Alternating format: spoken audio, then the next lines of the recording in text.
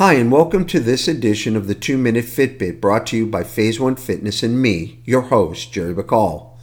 Today we're going to discuss the main training pitfall at the amateur level, and that's overtraining. People have asked me throughout the years what the biggest mistake that's made at the amateur level.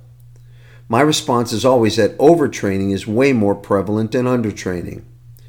We seem to live in a world where we think more is better. The more we train, the better our training routine. When in fact, the more balance in our routine, the better our routine. You should think of your training like a camera tripod. Each leg is just as important as the other for the tripod to stand. That means your training, diet, and rest are the same as the legs on a tripod, and all three are just as important for your training program to be as successful as it can be. The pros that I've trained with over the years tended to train intuitively, meaning they trained muscle groups that they felt needed to be trained that day. That also meant that they would rest on days their body was telling them to. What you should realize based on hearing this is that it's okay to listen to your body and not necessarily just your training log.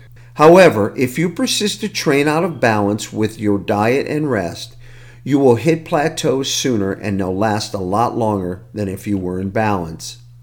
So what does balance look like exactly? The obvious answer is that it's different for everyone. You know what your sleep habits are, whether or not you're getting the proper rest to support your training routine. Diet is very controllable if you choose to do it. It does take a conscious effort to maintain intake that will support your glycogen levels along with your protein needs. So often, the amateur puts more time and effort into training than into nutrition and rest, ending up like a tripod that can't stand. Thanks for tuning into this edition of the 2-Minute Fitbit, and join us again when we discuss another interesting topic. Until then, I'm your host, Jerry Bacall, wishing you success, and above all, please stay safe and healthy.